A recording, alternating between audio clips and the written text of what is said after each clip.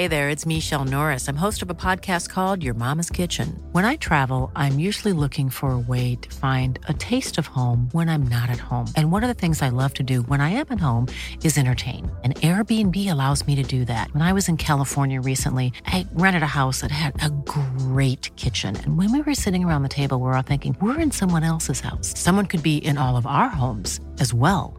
If you have a home, but you're not always at home, you have an Airbnb. Your home might be worth more than you think. Find out how much at airbnb.com/host. When you're ready to pop the question, the last thing you want to do is second-guess the ring. At BlueNile.com, you can design a one-of-a-kind ring with the ease and convenience of shopping online. Choose your diamond and setting. When you find the one, you'll get it delivered right to your door. Go to BlueNile.com and use promo code LISTEN to get $50 off your purchase of $500 or more. That's code LISTEN at BlueNile.com for $50 off your purchase. BlueNile.com, code LISTEN. We have set up a Patreon. We have set up a Patreon. Patreon, however you want to say it. Patreon. We have set up a Patreon. What that does is that just helps us get things like train tickets, petrol for you. And it helps us get to bigger and better guests. We'll be doing cool little things on there, like nice little giveaways. You can put in your questions, and then we can talk to you. So yeah, please go on to www.patreon.com/overrated-everything. We're on. Cool. Tomo. Yes, mate. Here we are. Podcast number 2. I know.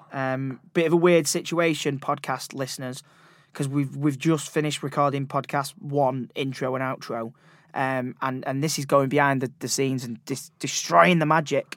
But now we don't know how 1's done. It could have absolutely done terrible. It could be flopped, and this literally what I'm saying now might never be heard because we'll just go, you know what, that was a bad story. But hopefully you're listening to this now. Hopefully podcast 1 was all right. No, I think it was. Well, I enjoyed it anyway. Yeah, I loved it. Yeah. Even if we'd love to do more, but if that's not the case, then I enjoyed both of them, and especially this one as well because it was such a learning curve for me. Yeah, because so this one obviously again, if you've clicked it, you will know that we're speaking to Lewis Bison Briggs, who is a Salford/Mancunian battle rapper and rapper.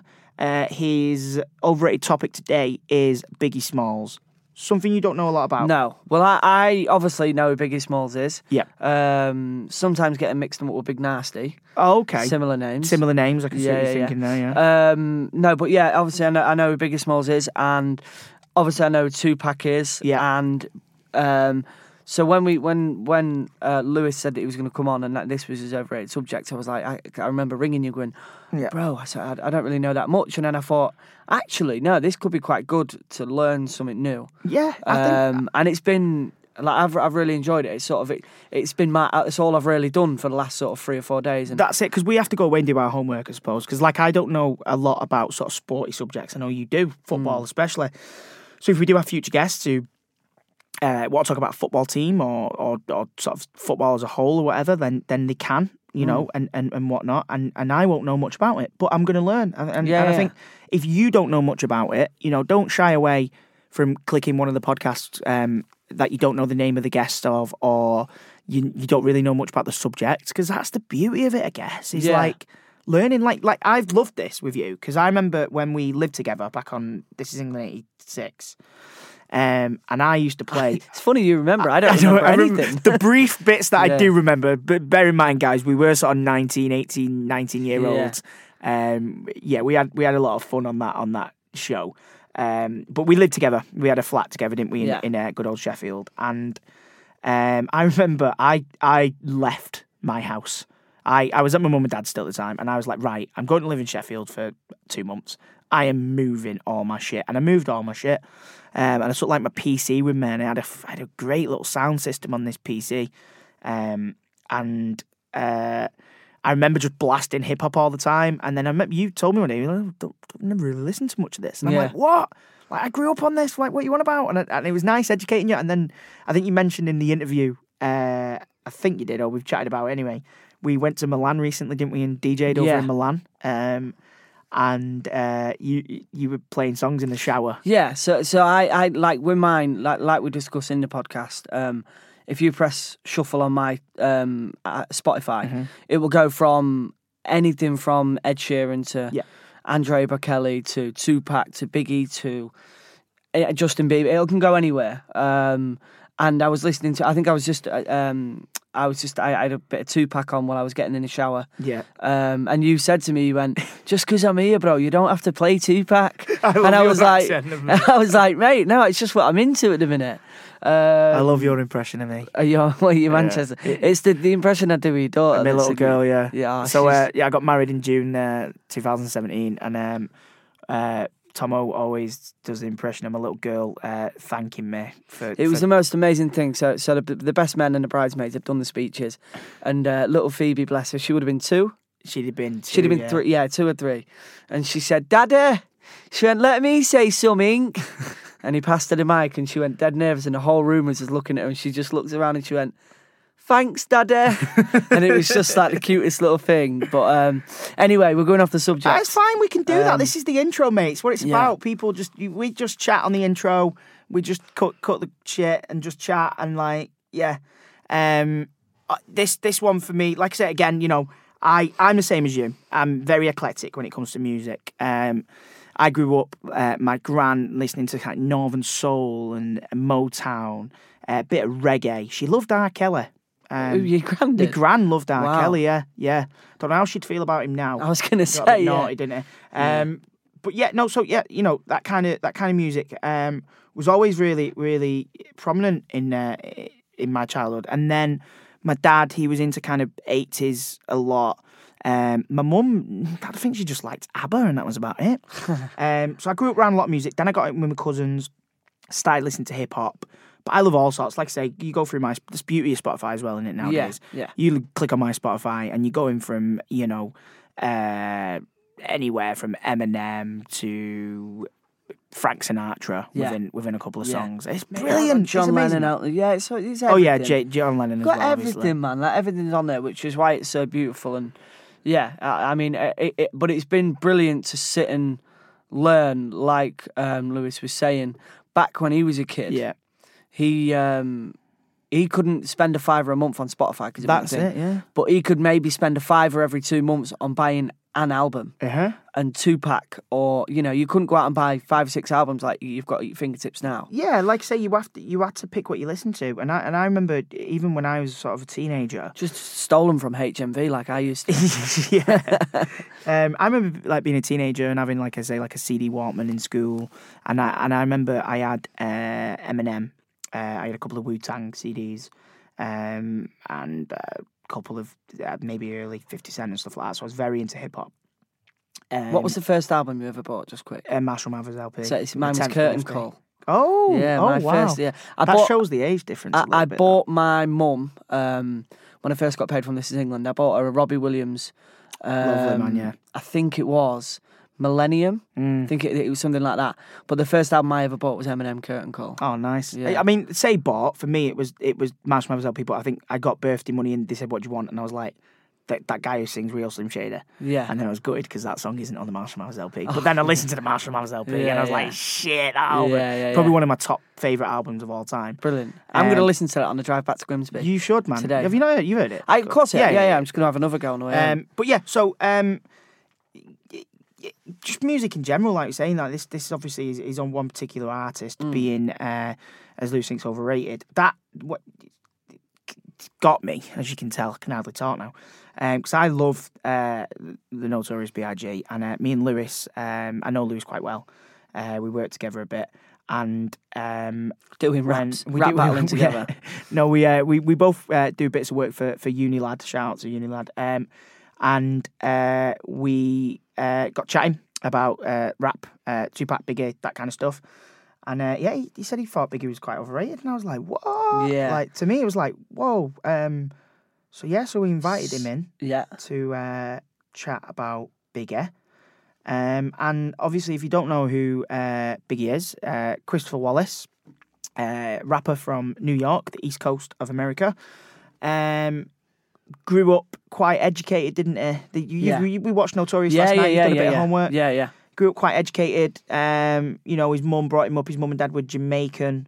Brought him up in New York, in Brooklyn. Well, no, his dad left. Yeah, well, his dad left. Yeah, his dad left when he was really young, so it was down to him. She worked like a couple of jobs to bring him up right. Yep.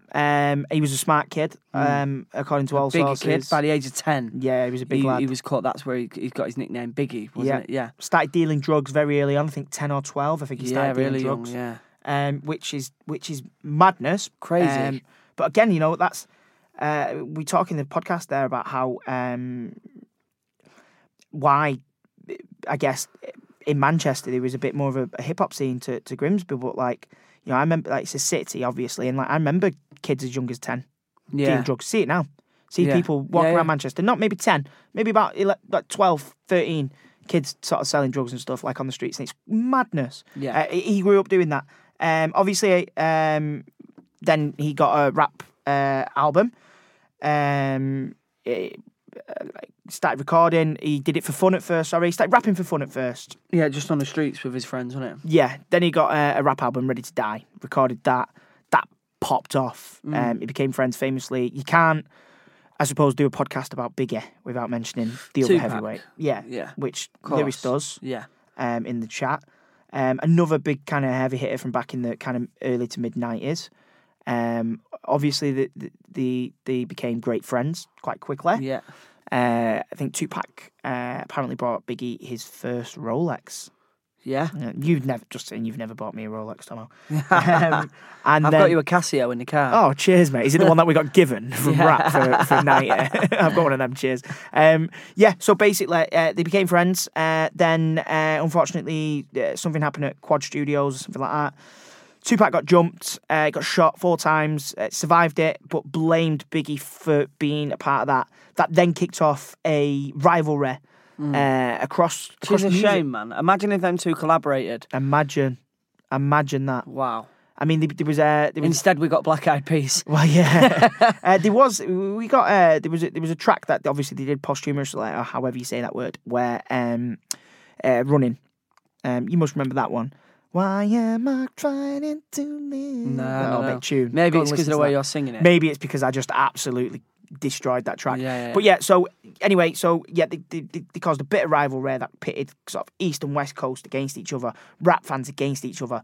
I was too young to remember any of this. It separated America. It kind of did in a way, mate. Yeah, it really did. Like it was kind of a big deal. Like if you were in New York and you were playing, Tupac, like you'd be frowned upon. And in certain times, I imagine you'd probably be beaten up, if not worse.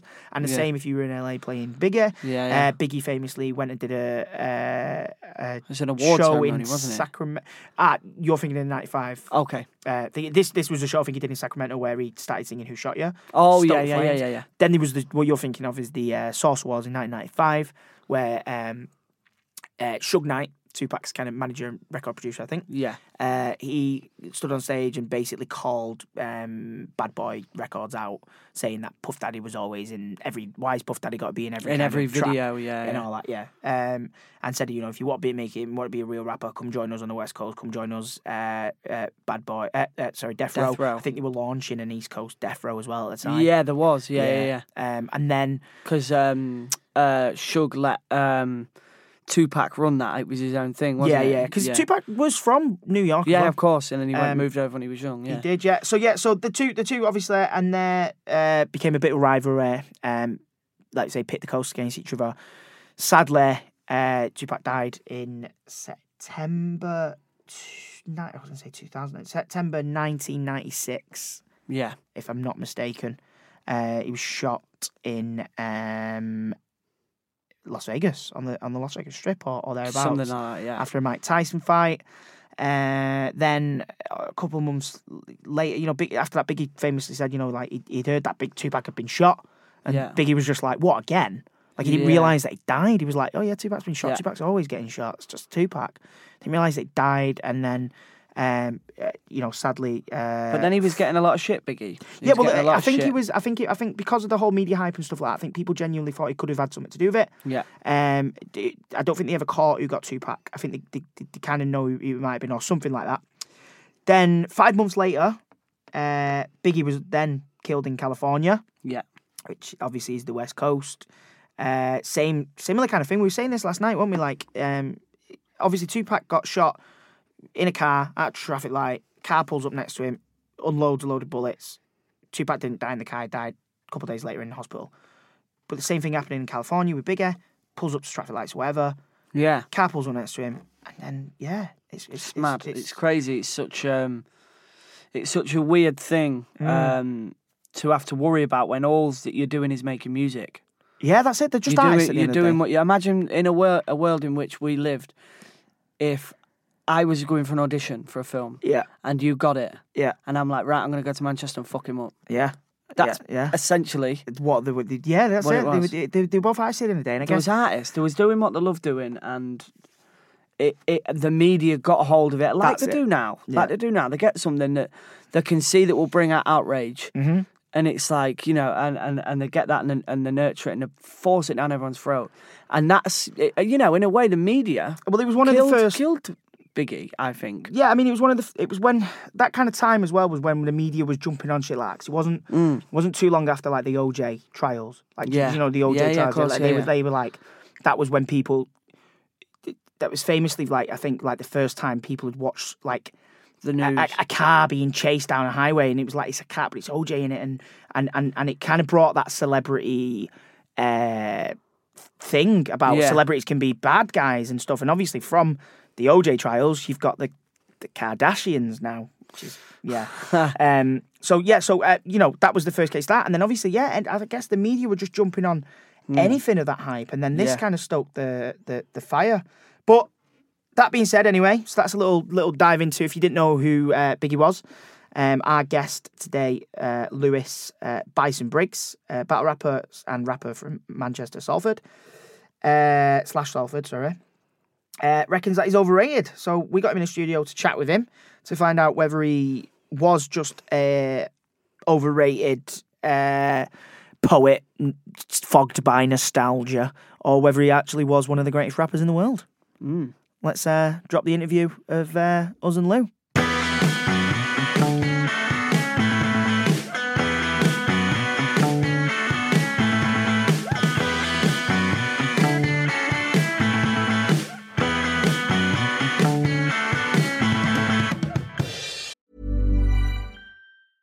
Hey, it's Paige DeSorbo from Giggly Squad. High quality fashion without the price tag. Say hello to Quince. I'm snagging high-end essentials like cozy cashmere sweaters, sleek leather jackets, fine jewelry, and so much more. With Quince being 50 to 80% less than similar brands. And they partner with factories that prioritize safe, ethical, and responsible manufacturing. I love that. Luxury quality within reach. Go to quince.com/style to get free shipping and 365-day returns on your next order. Quince.com/style.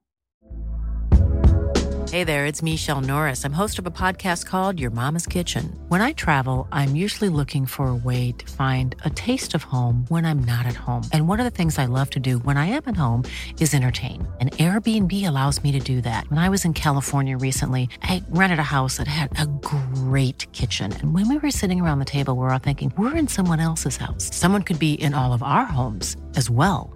If you have a home, but you're not always at home, you have an Airbnb.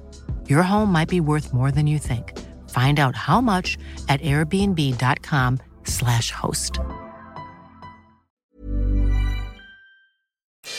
We have got Lewis Bison Briggs in the studio. What's happening? How's it going, mate? Yeah, cheers for joining us, mate. Oh, nice one, mate. Nice one. It's better being in the sun with ginger ale anyway. So keeps me inside. I'm happy with this. Yeah, I can relate to that one, mate. Nice, cool studio. We can just see. Are you all right near that window? I know you can't see this guy, but he's near a window. 50 on the back of my neck, so I'll be all right for this shot anyway. So, anyone who don't know, Lewis, you are a rap battler coming from Salford. Yeah.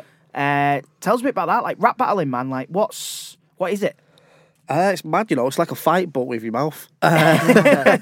So basically, I was a rapper before anyway. I was rapping for about 8 years before I got into it. And then randomly, I went to some event in town. Manchester, and there was quite a few people there. That Jack O'Connell was there hosting it, so it Oh, was right, quite okay. it was a big draw to this event for some weird reason. Other than Jack's that, it was massive into his rap as well. So other than that, it was a good night though, yeah? Yeah, it was a great night.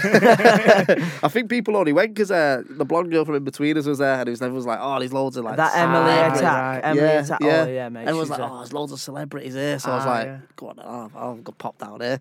Walked in, and it's just loads of people rap battling. I'd never seen it before. I've watched like 8 Mile, and it wasn't what I'd expected. It was just like loads of white college kids all shouting at each other. So I thought, yeah, go on, I'll jump into that. 10 years later, I'm doing it now. Done it. Running a business, doing it, Yeah, because tell us. So she used to work with Don't Flop. Yeah, so I ran Don't Flop's Northern Division for 3 years. Wow, until man. last year. And Don't Flop was massive as well, wasn't it? Oh, massive, yeah. I remember watching videos of that a couple of years back now, and just buzzing over. It was just class. Like I didn't know that went on. Didn't know rap battling went. I thought like 8 Mile, and then like, I remember doing it a bit at school, which we'll cover talk to later. But yeah, and then so now Premier Battles. Yeah, Premier Battles just set up this year. And that's football themed. What's the deal there? Kind of, yeah. So me and Shotty Horror, who's a rapper from Manchester, we had this idea about 7 years ago where we was going to do battle raps. It's the same content of going against each other, but in team format. Okay. So we thought we'd bring competition of football into battle rap. So you basically have to work together as a team, come up with tactics to beat the opposition team. Sick. So all based in a team format. So there's 5 teams in the Premier Division. Next season we launch the 2nd division, the Toronto division, and hopefully the South African division. Nice. Wow. So we're trying to build like a FIFA of battle rap. That's class, man. So it's just been mad, but when we came up with it, we didn't. At the time, the scene wasn't ready for what we wanted to do with it. It was still Don't Flop style, so 2 people. That was it. But the way the internet's gone, and we're a network subscribed, so we use YouTube. It's like Netflix. Yeah. Everything's kind of fell into place now with Don't Flop dying. It's just I was out of a job obviously because Don't Flop died. Yeah. Don't Flop flopped. Yeah, Don't Flop flopped. Yeah. He's been wanting to say that all day. Oh mate, I'm glad it happened. To be honest, it was coming to an end. But we've literally we did a podcast and we talked about technology and how it can help and change the world. Yeah. Episode 1, go and listen to it. And we were just saying, like, with that, I mean, without YouTube, it would have been such a more difficult. Without YouTube, I don't think it probably wouldn't even still be going. I mean, we wouldn't have Justin Bieber without YouTube. Do you know what I mean? My God, imagine that world. Do you know what I mean? That is an absolute kind of world utopia. would we want to live in without Justin Bieber and Baby? Thank God for YouTube. So, anyway, let's get back to the topic. So, you're here today. Yeah. Got an overrated subject that, to be honest, mate, it's pissed me off. I'm not going to lie to you. Can't look at you in the eyes, to be honest with you. I'm only joking. Tell us what you think is overrated. So I'm going to start where this came from. So me and yourself were chatting about 2 or 3 weeks ago, and the conversation of Tupac versus Biggie came up, which is like the standpoint of hip hop for anyone. Yeah. And I came out with Biggie's overrated. Yeah, That's man. a big statement. And I'm going to stand by that. It pained me when I heard it because, like, I love Tupac. Like, I've got to put across a case for Biggie in this podcast, but guys, I grew up listening to Tupac, all that kind of West Coast music, like NWA, Snoop, all them, Tupac, like that was my childhood, and I love Tupac. And I didn't really hear that much Bigger. Juicy, maybe Hypnotised. That's all the kind of tunes I'd heard. Maybe One More Chance, like the ones that were kind of in the charts. Yeah, the famous ones. And then I went away. I remember I was about 18, and I listened to Ready to Die. And it blew my mind, man. I felt like I'd grown up. I felt like I'd gone, wow, what have I been missing here with this guy? Like, he's just, I mean, we'll get into it, but like, he's I'm not saying he's better than Tupac. I don't know. Am I? I don't know. That's something. It's like when I was starting to realise I'm an atheist. It's an internal battle that I've got, mate. Do you know what I mean? Coming from a Roman Catholic Irish family, it's the same thing. It's like I love Tupac, but fuck me, Biggie Smalls is sick. And interestingly, Tomo, you're not bothered either way. You're not massively into No, it. I mean, for me, I've always been into music, but I mean, if you press shuffle on my song, on my Spotify, it can go from Justin Bieber to Biggie to Tupac to Arctic Monkeys to Andrea Bocelli. It can go anywhere. Like, I've got my music taste is so broad. And then when Andy mentioned this that you said about Biggie, and I thought, all right, well, I'll do a bit more research into it, and I looked into it and also into the Tupac Biggie thing as well. And I watched it was amazing to do it in one day, actually. Yeah. So I watched Tupac, All Eyes on Me, and it was amazing to watch that and get his side for what he stood for and what he was doing it for. And then the same day to watch Notorious. Mm-hmm. And it was just amazing to see how there was both in it for different things, and how Biggie actually rapped about what he did and how real he was, and everything that he said in his raps. 9 in 10 things was actually true, whereas Tupac grew up and he was a clever man, he was a genius, but it's sort of some of the things that he rapped about wasn't necessarily true. Yeah.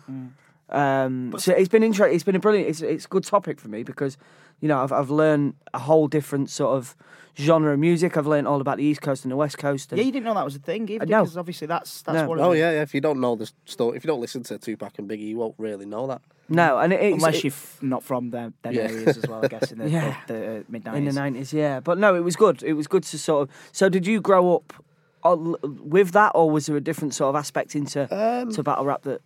Yeah, kind of. I got into hip-hop pretty young. Like, one of my best friends, his brother, he's like a couple of years older than me, probably 5-7 years older. And he was mad into hip-hop at the time. I was, I don't know, probably 8-9 years old or something. But he was into like Murder Mace and Tupac and Biggie. And I remember one day he put a Tupac album on. It wasn't even Tupac, actually. It was a Digital Underground CD. And it was, funny enough, Tupac's first ever professional single he released was on that. And I heard that and I was just like mad for it at that point. And it was like, by this time, I think it had been a year or two after they both died. Yeah. So, but I was still only a kid, so I grew up listening to it, not even knowing they were dead, because Tupac was still putting music out and constantly. And then it's only until I got like 12 to 13 I actually realised they were both dead. Went back and caught up with the whole thing, because growing up I'd always heard like, you know, fuck the West Side, fuck the East Coast and all that, and I was thinking, why are they saying that? I didn't quite get it because I was a kid. My mum used to go mental if she heard me listen to the CD, but the second she was out, Biggie or Tupac was straight. It wasn't even CDs, it was cassette tapes. Yeah, back in the day. Yeah, a little bit of sellotape on the top because they've been re-recorded over.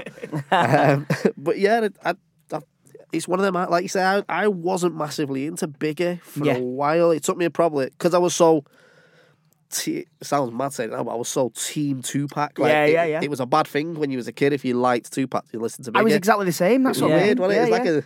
It was like Bloods and Crips. Like, you can't like one or the other. Exactly. Yeah, you were saying kind of compared it to that last night, and it did become that kind of gang kind of thing. Because I remember, similar to you, so I kind of grew up on hip hop. Like my gran was into kind of Motown and soul and things like that, so I was always surrounded by that kind of music, like Northern soul and stuff. And then my cousin was like massively into hip hop, and he used to hang around with him, a couple of my other cousins, and they only really listened to like the old school stuff. And so I did, like, you know, like Nas and, like, say, NWA, Beastie Boys, people like that who were, like, forgotten about. Well, not forgotten about now, obviously, but, like, do you know what I mean? Like, NWA, nobody really knew who they were 5 years ago. They bring out one film and everyone's like, yeah, rolling down the street in my 6'4". I'm like, I tweeted that about 10 years ago, you idiot. Piss off.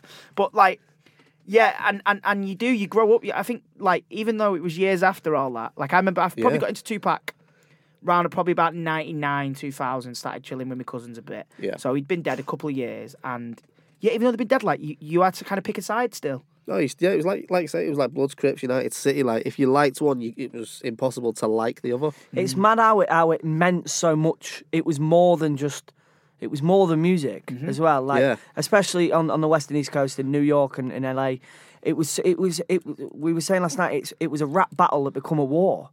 Between the coasts, and people was dying, and it ultimately ended, I guess, in the two people that were kind of discussing, untimely deaths, man. Like, Tupac was what, 25? Yeah, it's younger than me now, man. Younger than me. You know, Biggie was round about that age. They're both around the same age. And it's mad how music can take that tone. I mean, now. Imagine Conor Maynard's fans fighting against Justin Bieber's. I don't know who he is. It wouldn't have the same... Well, One Direction against the Justin Bieber's. Okay, I know. You know, it just wouldn't have the same effect. Yeah, and it's just like how... It's just changed so much, the music.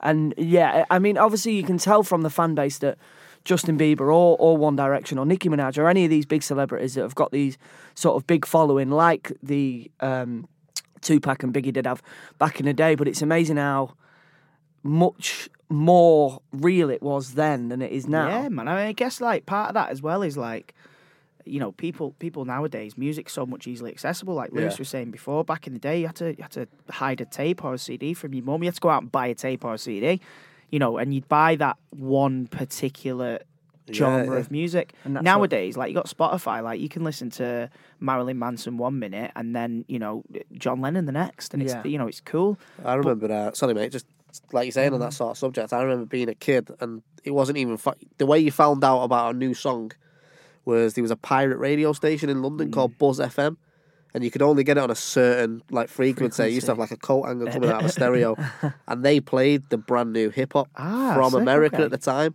And if your signal was rubbish, you'd miss bits of it, but you'd be recording on a tape. And like it was like gold dust in school. If you had that, people were swapping better qualities who had better frequencies at the time. It was like gold. That's how I pretty much grew my hip hop knowledge through Buzz FM. Right, so how old are you? I'm 30 now. So you're 30. So how that's just changed so much in that time. Yeah. How easy. I mean, I suppose Spotify and iTunes and all that have changed the music scene. We're the last kind of sort of era of subcultures, I guess. Because subcultures come from music, you know. We've obviously done things in the past, subculture-wise, you know, and it's all been based around music, you know. And I guess nowadays there's not subcultures because kids don't have to choose. Like, say, back in the day, you'd go, right, I like, you know, the electronic music, so I'm going to get well into that. Yeah, you're going to spend the only £10. So I'm going to be a skinhead. And the only £10 that you've got, you're going to buy a Tupac album or a Biggie album. So whereas now you get £10, well, £5 a month, you get your Spotify, you've got everything. It's sort of... Yeah. So coming back to it then, so, I mean, you did what I did. You listened to Biggie when a bit later on. Yeah. Like, why? I was still... Why are you still overrating him? I was still listening. I'm not even going to lie. Like, I was a mad Tupac fan. I was still listening to Biggie, but if anyone asked, I was like, nah, fuck Biggie. Not even paying attention to him. Don't care what he's got to say.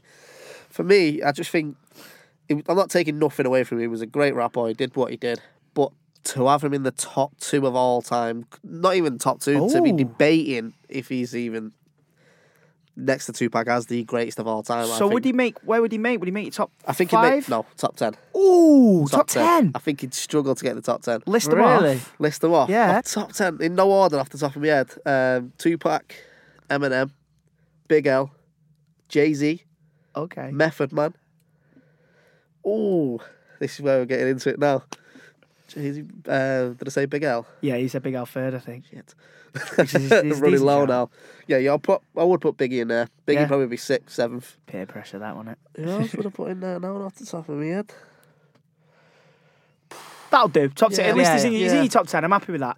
But yeah, no, I mean, again, you know, I am one of them, like, for me, I would be fighting still a little bit inward with Biggie and Tupac there, but if you held a gun to my head, I don't know, I'd kind of maybe have to go Biggie, I think. I don't know. What's making you go Biggie over Tupac, though? Just like what Tom was saying before, you know, Biggie, you know, he's not glorifying it or anything, but Biggie did it, man. Biggie, what he's talking about, he did. He was on, and this crushed me when I found out as well, like, you know, weirdly, it shouldn't, like, don't advocate violence to anyone, but Biggie's talking about doing this and doing that, and he's actually done it. Tupac's talking about doing this and doing that, and he studied ballet with Will Smith's wife and was madly... Do you know what I mean? Like there's that point of it where I'm kind of going, okay, you know, as an actor, was Tupac just an act? And if so, mint, like it was. And I think it wasn't. He got into the whole thug life thing, obviously. Yeah. He got in with Death Row, and you know, he became that sort of character. Yeah. But Biggie was always that. That was Biggie. Like that's all it is. It's a character, though, isn't it? It's like... there was a quote, I think, from Puff Daddy, P. Diddy. He said, you can be from the streets or you can rap about being from the streets. Yeah, exactly, yeah. And it's like you've sort of got to take that, because, you know, if you especially nowadays, if you was to be on a record label, you can't do the things that you say that you're doing, because it's just like, people are offended so easily now. Yeah, people worry about real stuff, but obviously, yeah, you can't sign an artist and go carry on selling crack, mate, and we'll make songs about it. I think the thing is as well, though, like, Tupac went to... So he was a ballet dancer, but he went to performing art school where he was an actor, so ballet was part of the the sort of curriculum that he had. I've been to acting school. You have to do a lot of shit. Did you do ballet? I did Well, there you go. Touched on it. And you rapped a bit. Yeah, exactly. So maybe I am Tupac. But the thing with Tupac, like for me, is like I think you have a thug and then you have an educated thug. Tupac was an educated thug. Yeah. Biggie was a thug. Yeah. Fair enough, he did to perform in art school, but at the same time, he was raised by one of the leaders of the Black Panthers. Oh yeah, of course, yeah. He went to prison for shooting 2 police officers. Like he's.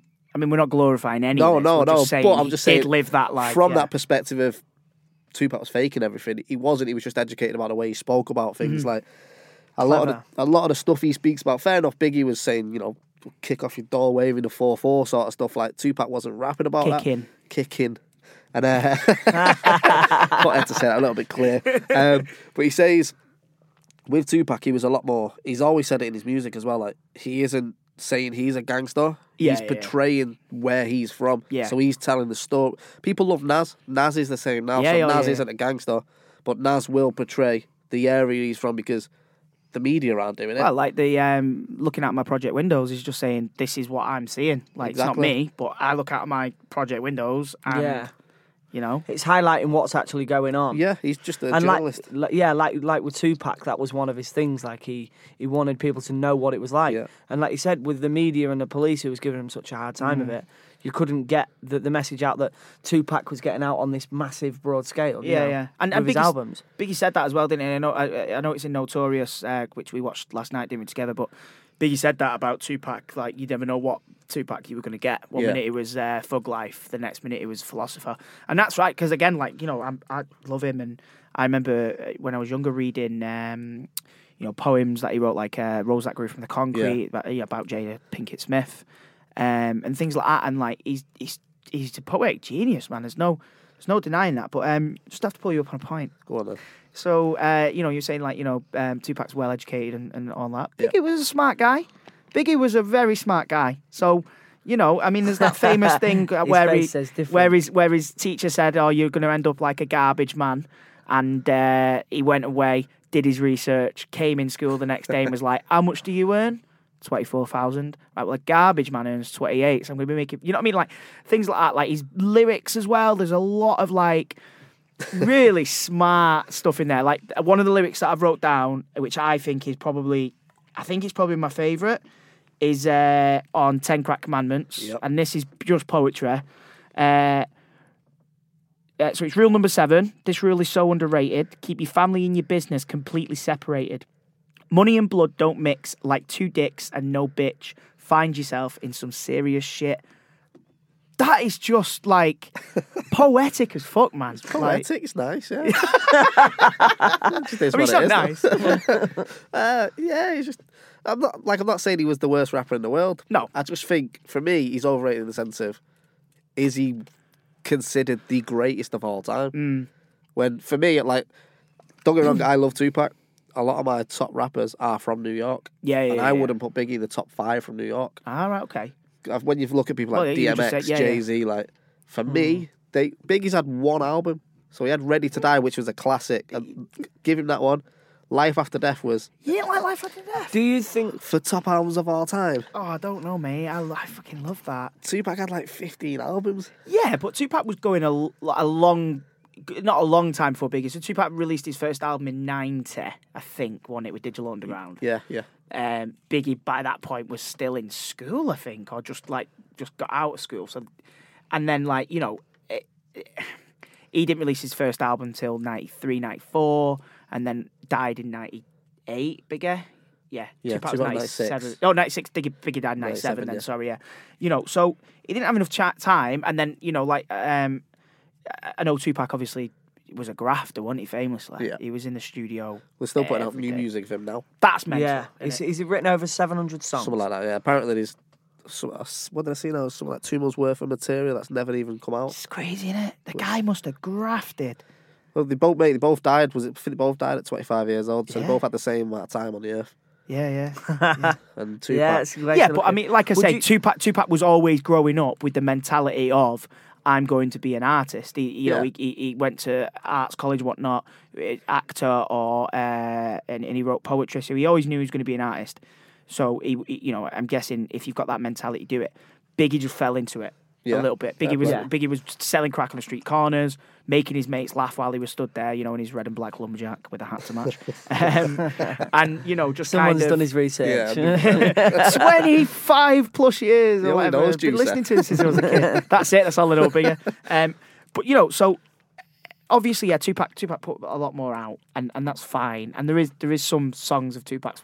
There's some of the newer stuff, I guess, I've not really listened to. Yeah, I don't listen to the newer stuff. Yeah, and which isn't newer stuff, which is weird. Yeah. If you think about it, it's still raw. I think what you have to look at with the newer stuff is it's all touched by new engineers, new softwares, new producers. Yeah. So it sounds probably nothing like what you recorded. I was saying that the sound of old school rap is nothing like what it sounds like nowadays. No, they're all mumbling and shit now, talking about Xanax and stuff, man. It's not.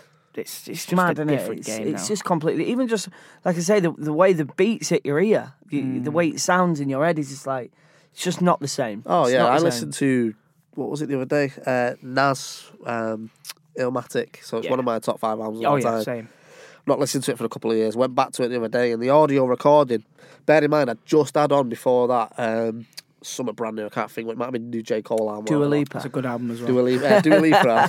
One kiss is all it takes. Need that as a chorus. Yeah. So I think it was J. Cole's new album, and then I switched on, just on Spotify scrolling through, and I seen Immaculate, and I thought, God, I've not listened to that for years. Yeah. Put it on, and I had to turn it off after 2 or 3 songs because the audio recordings were that bad in my headphones. Yeah. It was like, I can't physically sit through this album now. Well, that's why they say get it on like a CD or get it on like a. Oh yeah, I've got a CD and everything of it. It sounds perfect. It was just because I went from something so clean and audio produced in the studio to just the rawness of it. It was like I still love listening to old school hip hop. Like, a lot of the new stuff, like you say, it sounds too over programmed and produced and too much auto-tune. It's too perfect. It's too like there's no ruggedness. Yeah. You need someone to come in and, do you know what I mean, just shout down the mic like Bigger or someone like that.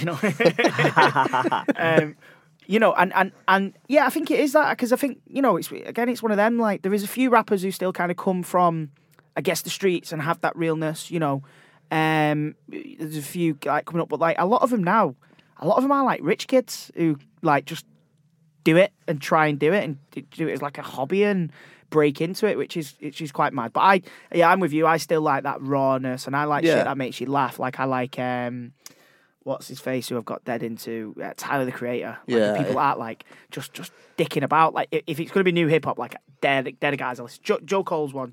My mate Jay on the camera. Hi Jay. He put me onto that. And I'm like, Joe Cole, the footballer. Not Joe Cole. It's called J Cole. J Cole. Joe Cole. Joe Cole. Joe Cole, the left winger for England. Yeah, he's brilliant. He's scored a great goal against Germany. I think. But yeah, so what? I guess I don't know what I'm going to say. Like, what is it that got you into rap in the first place? Because, like, let's face, same with me. Like, we're white, sort of working class lads. Thousands of miles away from where this music was being made. I know a lot of great grime and hip hop is made in the UK now, but sort of late 90s, early 2000s, there wasn't that much, I guess. What got you into... What made you listen to a guy from the West Coast to East Coast? You know what? Growing up, my mum, like, same as you really, my mum was always madly into Motown and soul music, so I got that, but my dad was massively into reggae. Oh, right, okay, yeah. So kind of when I heard hip-hop... I can't remember what the first song was, but it was my friend Dean. My friend Jordan, Dean was his older brother that I mentioned before. I was in his room and he was like just getting into Children of the Corn, them old school, like, the early DMX sort of stuff, and I remember being in his bedroom and I was like, it didn't sound nothing too. It sounded like a mixture of Motown and reggae, but like completely different with that rawness to it. Yeah. And I liked that from the get go. Like I remember he bought a single. I can't remember what single it was, and it had it was Mobb Deep, Quiet Storm. Okay. And he had the instrumental on the thing, the tape. So when you used to buy a single, you used to get the song, the remix, and the instrumental. Right. So he was playing that, and he just used to start like freestyling over the top of it. I was probably only 8 or 9, and I'd just take the piss like freestyling over the top of this beat. I didn't think nothing of it until a couple of years later. I was on the internet. Remember when you used to have chat rooms? Yeah. I often frequented Parachat. How's a Teen Chat had me? I was on Teen Chat. Yeah. I was on Teen Tom Chat. Hull's still on it. Chat roulette. Chat roulette's the naughty one, isn't it? I don't know. I was on Teen Chat, and there was a group there called Rap and Hip Hop Fans. Okay. So I remember clicking on that, and people were battling, but with text. And I thought that was weird. I remember that, yeah. Yeah, people used to text battle. Wow. And I thought that was mad. But I remember them old It's like school... me when I'm arguing with my missus about not changing the washing. Yeah. I'm at Basically what the it is over the pub. text. I'm not coming home. Bitch, leave me alone. With an emoji now like that. But yeah, it ended up... I don't even know how I got into it. I remember just writing a rap battle weird. Like, I've never done it before, just rhyming. And I thought, well, I like this. And then I kept doing that. And then I built like a mad little internet following doing it. Right. And then MySpace came about. Yeah. And I got a microphone, little PC mic with a little microphone coming off. I remember it being bright green from Argos. It sounded like I was recording in a washing machine. But just started rapping over songs, like actual songs, because I couldn't get beats. Yeah. And just turned the volume way up, so it was just terrible to listen to. Started putting them out on a website called SoundClick, and I ended up getting quite a decent following off it. Oh, nice, man. Wow. Got into the studio, and when I was walking into my first studio, I was like, whoa, this is mad. I wasn't rapping over the top of Biggie's voice anymore. I was like, Yeah. trying to take Biggie off the track. You used Biggie there then. I was trying to knock Biggie off the track. Imagine. New rap sensation. That's why I was called Briggsy for a bit. Oh, so you took his name as well then? Briggsy Smalls. Just had to do 2.0, didn't I? Switch him up a bit. But yeah, I just kind of... I fell into it. I didn't really plan to be a rapper or anything. It just kind of happened. When I was rapping at first, I only started telling people the last year or so in high school. Yeah. Like, no one was doing it. It was like, people used to say, you want to be black and all that. Like, I used to get all that. I got that a lot. I did turn up in do-rags and everything for a year, though. Like. Well, we were, so me and Tom were talking about this last night. Like, so when we first met, I was 15-ish, 14, 15. And I remember having, like, this, it was amazing, this proper nice Machiavelli shirt and just FUBU and what was Jay-Z's? Jay-Z FUBU. had like a little make-out at one Rockaware. point. Rockaware, yeah, that was the one. How did you forget that? That kind of stuff, like I had all that. And I was saying to Tomo, like, as we were talking about it last night, and I was like, oh yeah, like, do you remember like when you were in school and everyone would have rap battles? And Tomo was like, no. And I'm like, he's the same age, pretty much, give or take a school year. Yeah. Is it a city thing? Is it being raised? Yeah. Because obviously New York, LA, big cities, Manchester, it's a big city. It's not as big as them cities. Obviously, See, in Grimsby, there's no such thing as any rap scene. There's none at all. I know a grime artist from Grimsby. Oh, really? I think he might be the only one, though. I remember being in school. It was a couple of years after 8 Mile as well. Like 8 Mile had been out. I'm talking, this was like 2004, 2005. That must have like egged people on to want to do it more as well. Like such a big film. Guess so. But this is what I mean. It was a little bit after that. It kind of kicked off again. Because 8 Mile came out, what, like 2001? Something like that, maybe? Bit later. Maybe a bit later, yeah. About 2006. That was after... Nah, it wasn't 2006, 8 Mile. I don't even know. Someone fact check it. We'll do a fact check and Yeah. give you the thing anyway. But yeah, so 8 Mile came out, and it was a little while afterwards anyway that, like, I remember my school just went mad. And, like, it was like you'd be walking down the corridor and you'd see a crowd in the playground. You'd think, right, there's a fight. Someone's getting their head kicked in, and you'd buzz, you'd run over, and it'd be two lads, normally lads, stood there. There was a couple of girls actually in my school, but it'd be normally lads stood there rap battling. Yeah. And I thought it was so good, man, because I'm proper, like, you know what I mean? I'm into, like, peace and shit. I was like, well, this is stopping the fights. Like, you know what I mean? It stops me getting my head kicked in for being a fat shit. You told me earlier on that you'd lost one fight in 15. I've only ever lost one fight in my life. Said I'd had 15 fights as a kid. Round about that. Lost one. You know. That's good numbers, that. Growing good up in odds, Wivenshaw, yeah. mate, like, you know, it was a lot of scrapping being a kid. He tried having a play fight with me earlier on and realised that I'm far stronger. Oh, he's hard as fuck, yeah. I've always looked at him and think, Is that the one you lost? He's just, that's it, yeah. But no, so going back to, so yeah, I remember like the deputy head, like, grabbing us one day and pulling me to one side and like, look, this has to stop, this is causing trouble. And I was like, we could be fighting, sir. Yeah. You know what I mean? So like rap battle in that way is like, I'd rather the kids be doing that. Oh, yeah. Well, like I said, I'd done Don't Flop for 9 years, and I think there was one fight in 9 years. Jeez, That's what I mean. Well, how can someone stop that from happening? Like, it's such a good thing that people at a young age was being creative as well. Exactly. Yeah. Like, you're being creative. Poetically. Yeah, but you're being, you're sort of... 100%. You're shouting at me for what my English teacher has taught me to do. Well, it's got to the point now. It's like a job now. Like I say, when I do this Premier Battle things, they all know probably 2 months in advance who they're battling. So for the next 2 months, they're all writing, preparing. Is that how it works? So you know who you're going to battle? Yeah. All my events are on. So we used to do what's called the pit. So you'd go kind of 8 Mile without the stage. So you'd go and everyone would circle you like a fight, like a school fight. Yeah. They're quite intense. Yeah, I can imagine. But we do the pit now because we try and make the battlers more celebrity based because they're massive now around the world. They've all got big, massive fan bases. So we put them on stage now, and it's like performance has now become a part of it. So they're like theatre performers. because they have to memorise the script which they've wrote themselves. Yeah. And within that script, they're also writing their own directions and cues. Like some people like O'Shea will have a prop that he'll bring out, and it's all about time. It's getting these kids into it now. Like we have a kid who's 14 that's just got involved. Wow, that young. Well, we've had loads, but the only thing we struggle with is getting them into venues because our venues are always over 18s. Do you find that with it being rap battle, do you think people might associate it with people being like all hanging around on street corners and doing this and doing that? Or, like you've just saying, it's more creative? Oh, yeah. There's 2 films coming out this year about it. One of them was produced by Eminem, called Bodied, and one directed by Ed Lilly in London, called Versus, which is out this year.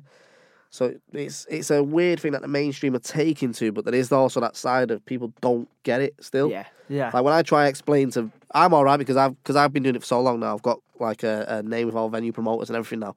So when I chat to them, they know what I'm doing.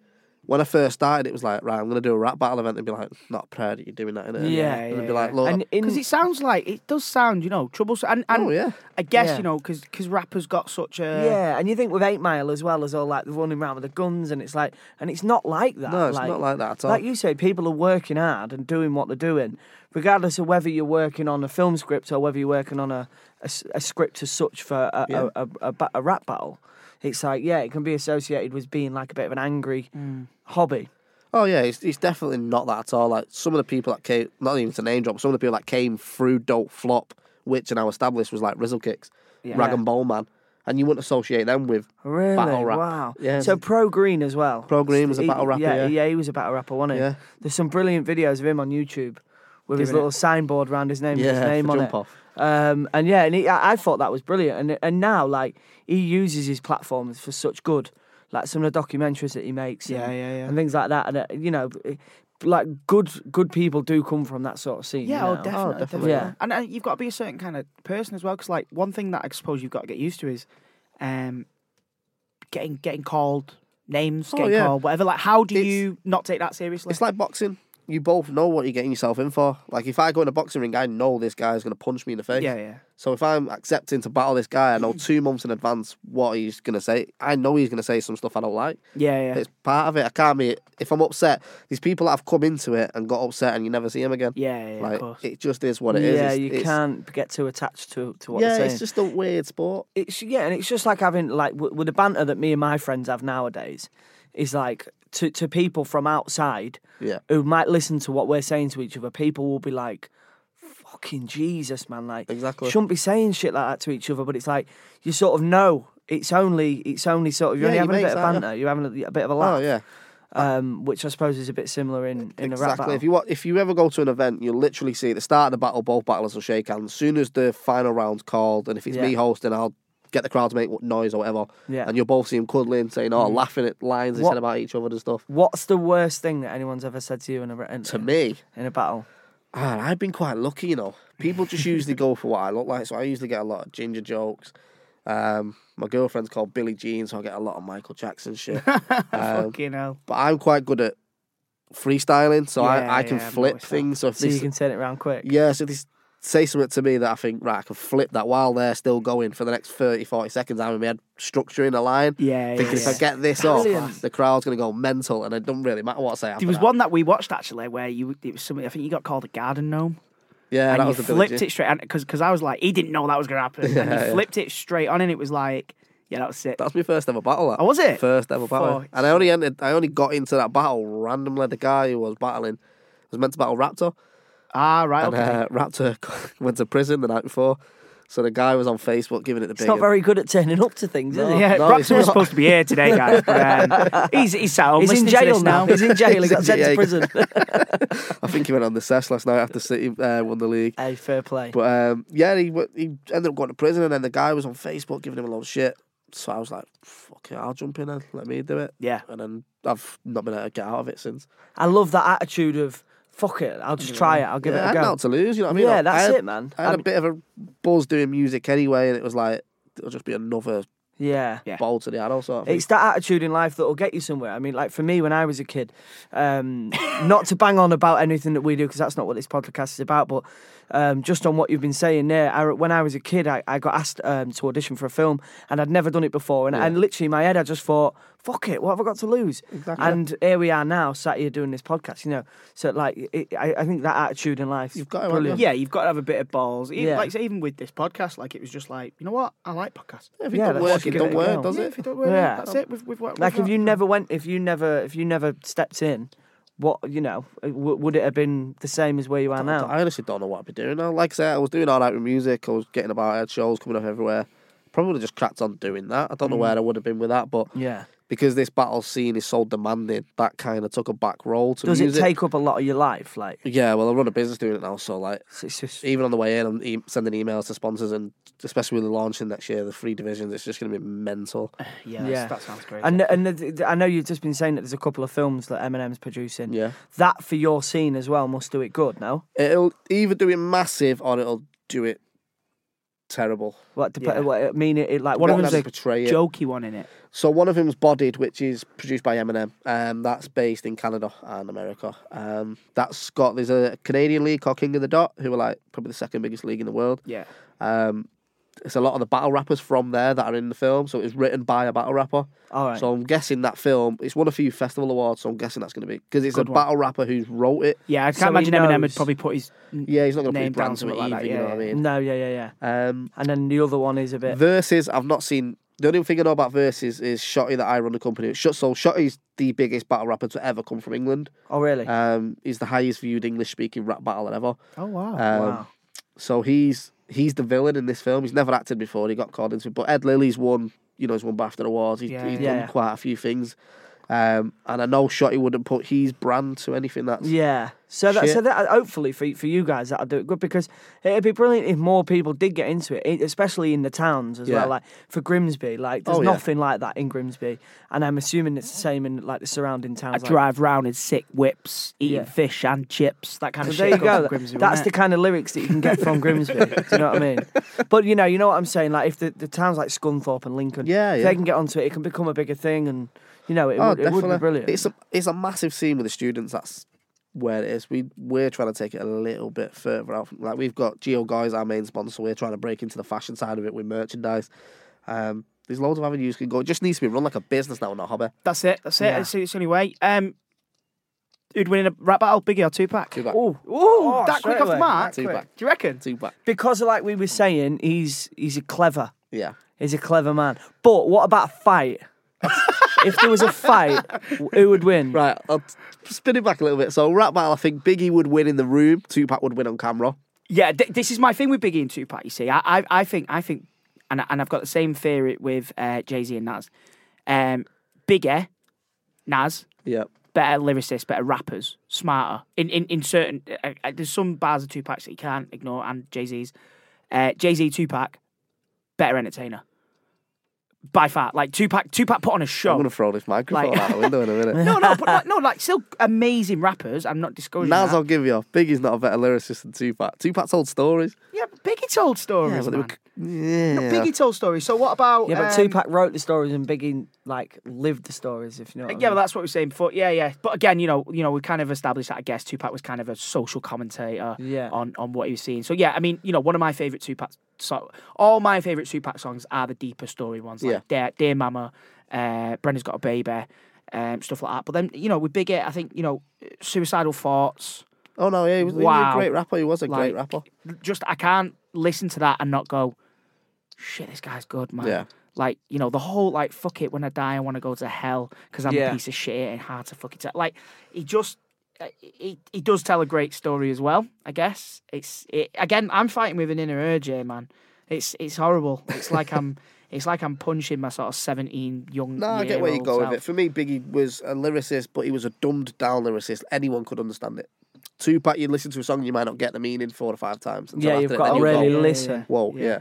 Like Brenda's Got a Baby. No one knew it was about a young black girl who had a baby at 13 was molested by a cousin. He says that in the song, though. But people didn't understand it at first. Ah, right, okay. If you watch it in the film, he breaks it down when he's sat with Interscope, and they're like, we're not putting a song out about a girl being molested, and he's like, this is happening everywhere. Everywhere, It's a lot deeper than that. Like, I think that's the thing with Tupac. Like, his lyrics are sometimes with that intense story, like, layered, you'd go, I didn't really like that song until you'd probably be on a bus one day and listen going, oh shit, that's what he's talking about. Yeah. Whereas Biggie was just, you knew what he was getting. I don't know though, because Biggie was pre-Drake, was kind of the like he had a lot of hidden, like he went after Nas and nobody knew about it. He went after, I think, Busta Rhymes and nobody went about it. He obviously went after Tupac, and Tupac thought he meant him, and there was the whole with Who Shot You, and obviously songs after that. But so there was a lot of smart bars there. Like when he went in for Nas in tracks and that, like, the underrated King of New York and all that. Like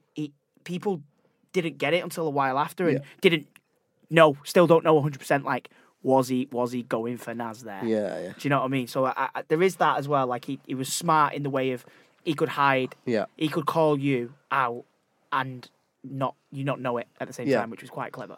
I think Biggie was very good. I think, I'm not sitting there saying he was the worst. He's like, say, he's in my top 10. Oh yeah. He's a great rapper. But I just think when it comes down to the top two. Yeah. And what about Tupac in other things then? So like acting and stuff like that. Because obviously he did some great films like Above the Rim, Bishop and Juice. Yeah. Oh yeah, Juice. Mate, what a film. Man. Was he a better actor than Andrew Ellis? A little bit. Yeah, he was just a touch. Yeah. He nearly got the. Did you know he nearly got one of the parts in Cool Runnings? Tupac. You know what I thought he was going to say? That he nearly got the part in This Is England. Tupac was very nearly Gadget. Tupac is Gadget. Imagine. Film-wise, because I didn't know if you were going to bring that up. Obviously Tupac doing other kind of avenues. Yeah. Apparently, I didn't know this, and when I was doing a bit of research, Biggie was scheduled to be in a film alongside Robert De Niro. Oh, why? What film was that? I'm not sure. He didn't do that much research. Wikipedia wouldn't tell me. I did try. I don't know if the film happened or not after that, but yeah, he was going to be in a film with Robert De Niro. He obviously couldn't be in it because he got shot. But yeah, I mean that's cool. Like Tupac was in some big films. Yeah, he was not De Niro style films though. Yeah, Was De Niro the De Niro of men though?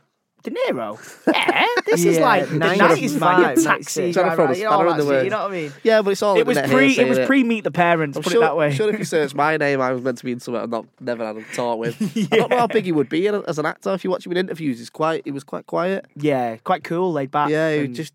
Such a baller, man! Like, oh yeah, that's one thing you were saying yesterday when watching it, and I was just thinking, fucking what a geezer! Just like, I don't know. He's just like, I love the big lad who's just like, didn't give a shit. He's just cool as and he put on a show like, again, like Tupac, he put on a show like when he walked out at his album launch party. Famously, him and Puff were kind of dressed like actual like 1930s New York gangsters, and he took his name, Biggie Smalls. He took that name from a gangster film, because he got sued over that. Apparently, I didn't know as well. Right. The guy who something to do with the film sued Biggie, so that's why he went from Biggie Smalls to Notorious B.I.G. Because the guy was like, "That's my character's name in the film, mate. You can't." There's a few that have done that. 50 Cent and Rick Ross and stuff. Yeah, 50 Cent. 50 Cent, Rick Ross. They're all gangsters. Eminem, famously named after the Sweets. Yeah. Do you know why Eminem's called Eminem, Tomo? Why didn't I know? Oh, let me guess. This blew my mind. No, this blew my mind. Why?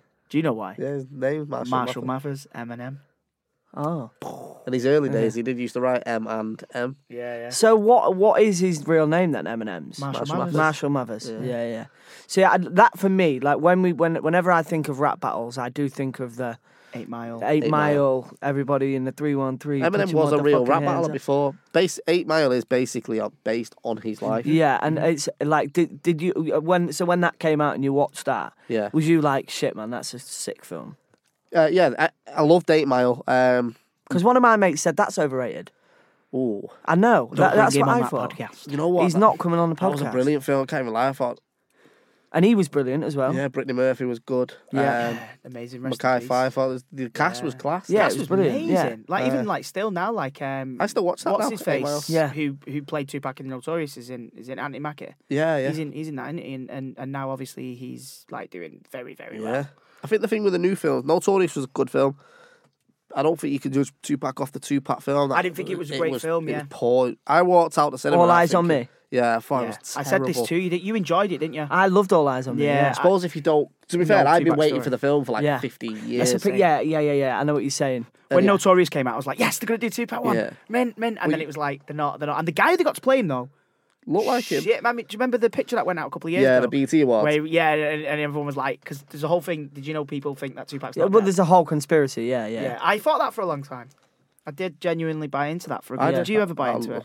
Still semi-do. Yeah. I always used to say as a kid, I was like, Tupac's alive, man. He's such a philosopher. Like, he'll come back. Because he left so many messages in his music. Exactly. But and everything weighed up. But that was due to, because he called himself Machiavelli. Machiavelli, yeah. And then the actual real Machiavelli was a philosopher from back in the day. Yeah, they used to say faking your own death in war. Yeah. You could basically surprise the enemy.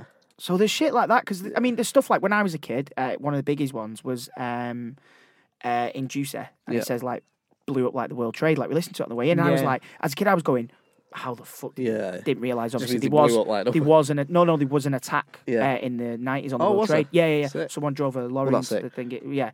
And that's where that comes from. But because of this whole thing, like conspiracy of Tupac being alive and Biggie being alive, and is there anything, do you reckon, in because again, doing the research of this, like Biggie was in the frame for Tupac's death? For me, I think it was a weird thing. Yeah, I don't think either of them had anything to do with killing each other. Yeah, they were both friends for a bit, weren't they? Exactly. Until Tupac got jumped.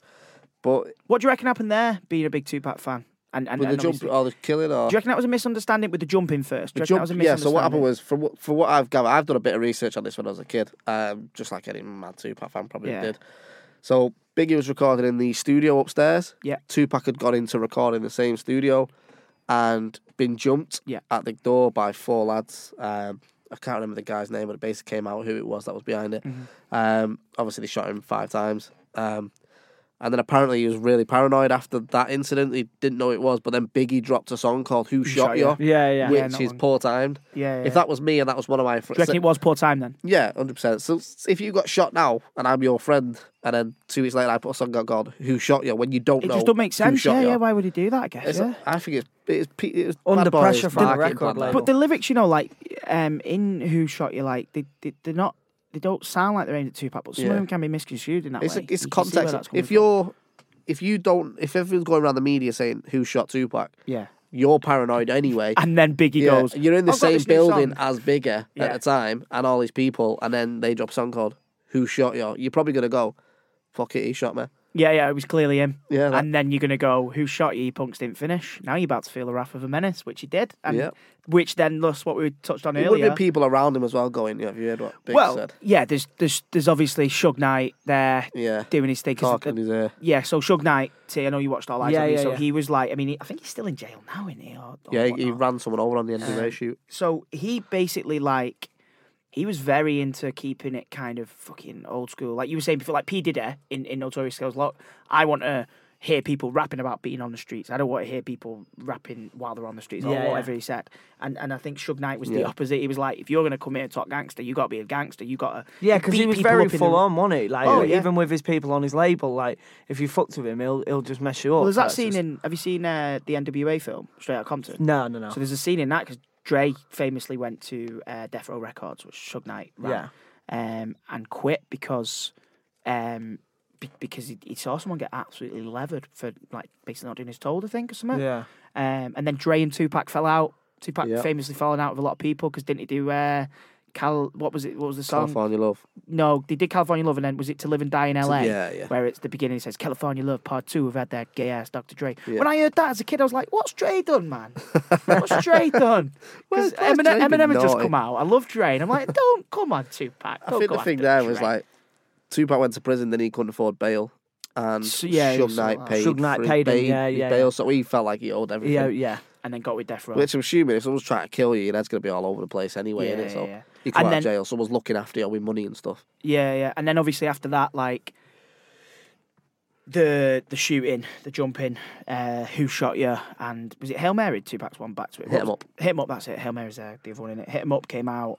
Then there was the Source Awards, 1995, when Suge basically stood in front of it. It was in New York. Yeah. Come on, you want to be? We've had the executive producer, and then videos. Did Snoop get involved? Snoop and Dre got to collect an award. He's like, "What? The East Coast don't love Snoop Dogg and Dr. Dre." That's my Snoop Dogg, by the way. It's cool, it's good. I think you sound more like Snoop Dogg than Snoop Dogg. In for shizzle. Like it's like, whoa, Snoop, hi mate, welcome to the podcast. Lewis, move over, put Snoop down. So yeah, like we were touching on before, like that was such like their music. These two guys who'd only really been on the scene a little while, changed the face of the country for one point. 100%. Like it went mad, and like the kind of I was saying this as well. Like we were touching on it last night. Like, do you reckon both of these, either or Tupac in your thing, yeah? Do you reckon he'd still be your number one spot had he not died and still been carrying on releasing music? Because I love Eminem, right? Yeah. I love Eminem. I know what you're going to say. I'm same with Eminem. Nowadays, I don't really listen to him much because I'm like, for me, I like Eminem when he's talking about his mum being addicted to drugs and him in his trouble with his ex-wife and him growing up in a trailer park and all that. Because I can't connect to that because none of that's happened to me, but it's similar enough to the council estate I come on and I can kind of go, okay, see where you're going from. Now when he's chatting, you know, and he's releasing songs with Ed Sheeran. Why did they do that? He's releasing songs with Ed Sheeran. You've got something against that guy, haven't you? I mean, I like, you know, he's all right. I've not got any disrespect against Ed Sheeran, but I just don't want to listen to. What do you think of Ed Sheeran's rapping? Stick singing. Hey? Stick to singing. Stick to singing. Yeah. I'm not like I like Ed Sheeran. My missus loves Ed Sheeran, and I like a few of his songs. You know he's a mate of mine, don't you, pal? Pardon? And I will fuck you I know you was on Game of Thrones with Ed Sheeran, Tomo. We all know that.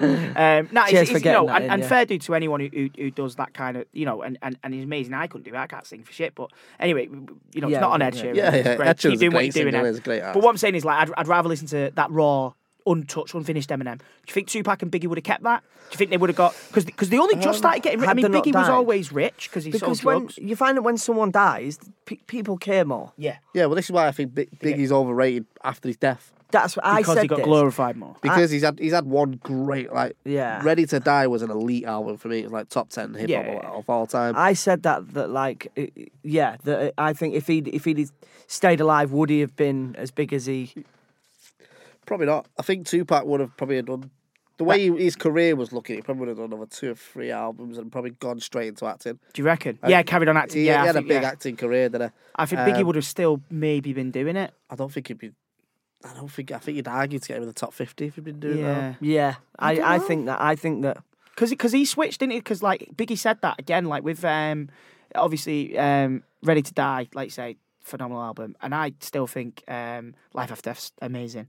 But he said that in that he was like, you know, I can't talk about dealing drugs and that anymore and he still switched it up. He switched it up, and he was talking about being this playboy, even though he's like a big guy. And famously on one of them, I don't know if it's the first album actually. Sorry, needs fact checking again.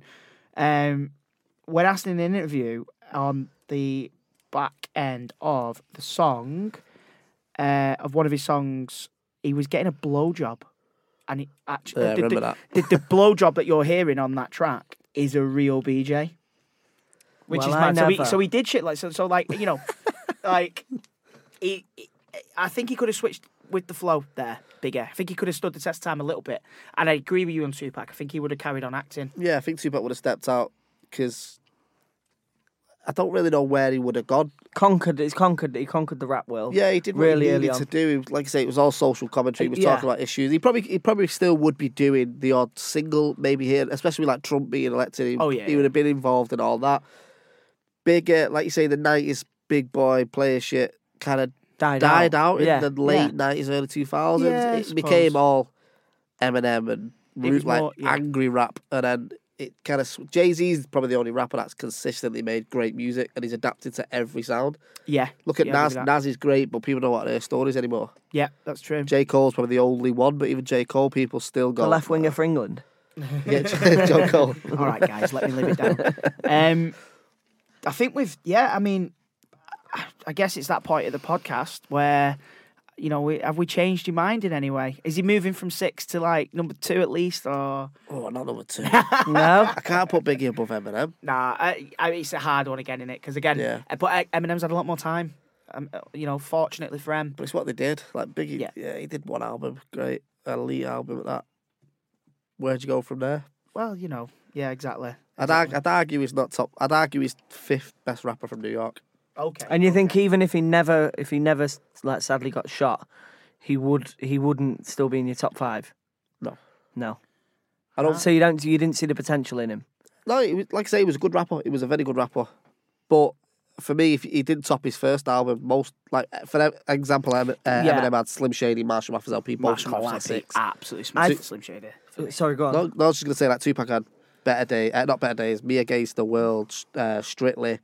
Yeah, they get better and better. Great albums, yeah. I think it's important for any band or any rapper or any singer, if you knock out a first album that's brilliant and everyone loves, the pressure that you had on that first album is nothing compared to what's going to happen on your second. Because everyone's like, wow, that first album was brilliant. And then it's like, Look at the Arctic Monkeys now dropped an album the other day and everyone's like... Yeah, I mean, it is good. It is. I do like. I'm a big fan of that album, but I think it's important. It's important to. You have to keep up, don't you? Yeah, you've got a lot of pressure on you. Here's one for you. Just so we've not changed your mind. No. He's top 10. But yeah. I'm still okay. Yeah, I'll take that. Here's one for you, which is a little fact to end it on. Here's a mad one. So, Biggie got nominated for 4 Grammys, but he never won. Yeah. I don't think Tupac won one either. In 1996, he was nominated for a Grammy for Best Solo Rap Performance for his track Big Poppa. Yep. Interestingly, Tupac was also nominated that year for Dear Mama, as I said before, one of my favourites, absolute banger. Guess who won it that year and what song? 1996. 96, with Rapper. Guess the song as well. That'd be something daft for it. Vanilla Ice or something. Coolio, Gangsta's Paradise. Beating Dear Mama. That's a great song, though. Well, I think the film helped because it won it on. Dangerous Minds. Dangerous Minds. That's I was going to say Suspicious Minds. That's a good film. That. Great film. And then the next year, 2 years later, 1998, Biggie was nominated again for a Grammy for Best Solo Rap Performance for Hypnotize. Again, another banger. Yeah. Tupac wasn't in that year. When's that? 97. 98. This. The following nominees. Biggie was. This is posthumous. Biggie was dead as well. Other nominees in that year was heavyweights like Missy Elliott, LL Cool J, Busta Rhymes. Guess who they lost to that year? Go on. The same person that later Hammer would marry Tupac's love of his life. Will Smith. Will Smith with Men in Black. No, so seriously, how's Hypnotised though? It being sounds beat like by the Men in Black? success of the film. It's the films, isn't it? Yeah, and films. it's sort of the audience that gets as well. Like they become the commercial things. You know. Yeah. It's like nowadays, if you get a great song that's even at the Brit Awards or whatever, if you get a brilliantly written song, but if Justin Bieber's got one, chances are Bieber's going to win it. Unfortunately, Tom Ollier. Yeah. Love you, Bieber. I like a bit of Bieber. I can't lie. No, I can't do See what I mean? to myself, man. I mean, this is a whole different podcast on its own, but I mean, his life's fascinating. Like the pressure that kid's got. He's like a modern day Tupac. He is, kid. yeah. And I'm gonna say that now. That's weird for me to that's say. some wisdom being. But no, in the spotlight that he's in and the pressure that's on his shoulders, he can't live a normal life. Yeah. No, it's a mad spotlight. And it's like Tupac. He's done a lot of naughty things though, like drink driving and stuff. You can't. You give can't any 21-year-old 50 million quid, you're going to make the headlines for whatever reason. Oh, mate, I'm 30. Give me 50 million quid. I'm going to be dangerous. Yeah, I mean, if anyone wants to give any of us 50 million quid, like we're all sound, we'll just help each other out. It's a social commentary. Yeah. I'd be dead within weeks. I think that's all we've got time for, unfortunately. Yep. We've not managed to change Lewis's mind, which, it's fair enough. It's a strong opinion. And like I say, I'm battling it. And hard. It was a big one. It was such a big it's thing. It's such a big topic, man. Yeah. Tupac and Biggie. But thanks very much for coming on. Cheers for coming on. I appreciate it. Thank you very much, Bison Briggs.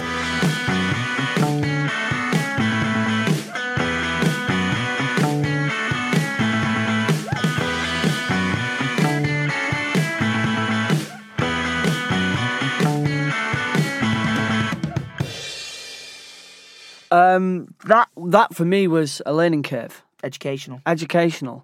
And what we was talking about when we said about can the rap battle not stigma, but when you talk about rap battle, will people who don't necessarily know much about it think of it as an angry sport? And when Lewis was saying there's only he's 15 years and he's only seen one fight. Or yeah, exactly. Like that was with which I think it's brilliant. Yeah, and it's like I love that. I think it's something that's portrayed in the not portrayed in the media, but when people watch Eminem, 8 Mile, and when they watch All Eyes on Me, and they might watch Notorious, they might think, oh, it's just loads of guys running around with guns and wanting to fight each other, and it's like that's how it how it has been. Yeah. But now it's actually it's become an art. Yeah, I mean, rap battling, like you say, like Lewis said, then it's a sport. It is a sport. It's a sport. It's a verbal sport. People, or as he does now with Premier Battles, if you Google them and whatnot, have a look at them and go and get to an event. As he does with Premier Battles now, he does it in teams. So he's made it even more sport. Like he has I think one's called Shark City against whoever, whatever, United or whatever. And sorry, Lewis, if you're listening, I don't know the team names. I know Shark City is one, I think. And it is a sport. It's amazing. But yeah, you're right.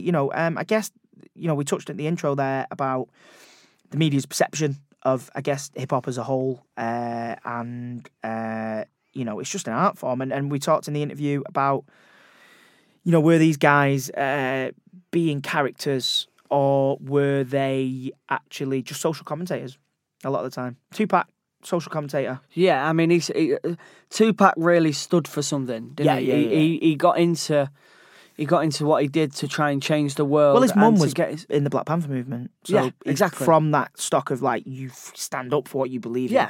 Yeah. And, rightly so, man. Yeah, of course. I mean, from what we know, from what the media write, and from what we research, back in them days in America, man, must have been so difficult. It's crazy, mate. It's insane. Yeah. The way they was trapped by the police, and it's disgusting. And thankfully, everything's changed. And it's I don't know. About change. Who are we to say? We don't live there. But yeah, of course. That's what Tupac stood up to, and really sort of put that out in his music and in the way that he portrayed himself in the media. Whereas Biggie was a real street kid. He was tough. He wasn't a rapper. He was a real street kid. Yeah. And you can tell that in the two because they're very similar rappers, but they're not in a way. They're sort of I think the rap about Biggie will rap about real stuff that he's actually been through. But like you say, and Tupac will commentate on stuff. Yeah, of course. Which I think it was interesting to learn about, and it was good to get Lewis's sort of views on it and yours as well. Yeah, I mean, like I say, I've grown up loving that kind of music. It's been a big part of my life. Again, it always boggles my mind why. A young white working class lad from South Manchester can be so into that music. Yeah. Do you know what I mean? And it's crazy, but I love it. I love that music. Well, that's it. You love what you love, yeah. Yes, it's just it says something to me, and I love it. But yes, that's episode 2, guys. That's us kind of done. We don't know who we're having next week, so it's a surprise to us as well. Because like we said on the last podcast, I think we've recorded these 2 together. So these are kind of pilots. So we're watching these now somewhere in the future. In the future, a slightly older Andy Ellis and a slightly older Thomas Turguzzler is watching the stats on these podcasts and thinking, you know what, it's going to be fun. Let's do more. And it's like, I mean, we've enjoyed it, and the guests have enjoyed it. I've loved today, and it's been brilliant. So hopefully, if you guys want to hear more, then just tag us in on Twitter and let us know what you think. Who you want to see? Yeah, who you want. We said that last time, didn't we? Who would you want to see? Let us know again if you think, oh, you know what, actually, there's this guy who I know does this, and it's a bit mad. Let us know. And we want to talk to people who do mad stuff or interesting stuff and have got a strong opinion about something that they think's a bit daft, a bit overrated, I guess. Yeah, that's what we want to know. We want to chat to real people. So yeah. Yeah, I hope you've learned something anyway, guys, and I hope you come back for more. Thank you very much. Get us on Andy LP Ellis on Twitter. Yeah, and Thomas Turgoose 1. Yeah, that's the one. Cheers, guys. Thank you. Goodbye. Planning for your next trip? Elevate your travel style with Quince. Quince has all the jet-setting essentials you'll want for your next getaway, like European linen, premium luggage options, buttery soft Italian leather bags, and so much more. And is all priced at 50 to 80% less than similar brands. Plus, Quince only works with factories that use safe and ethical manufacturing practices.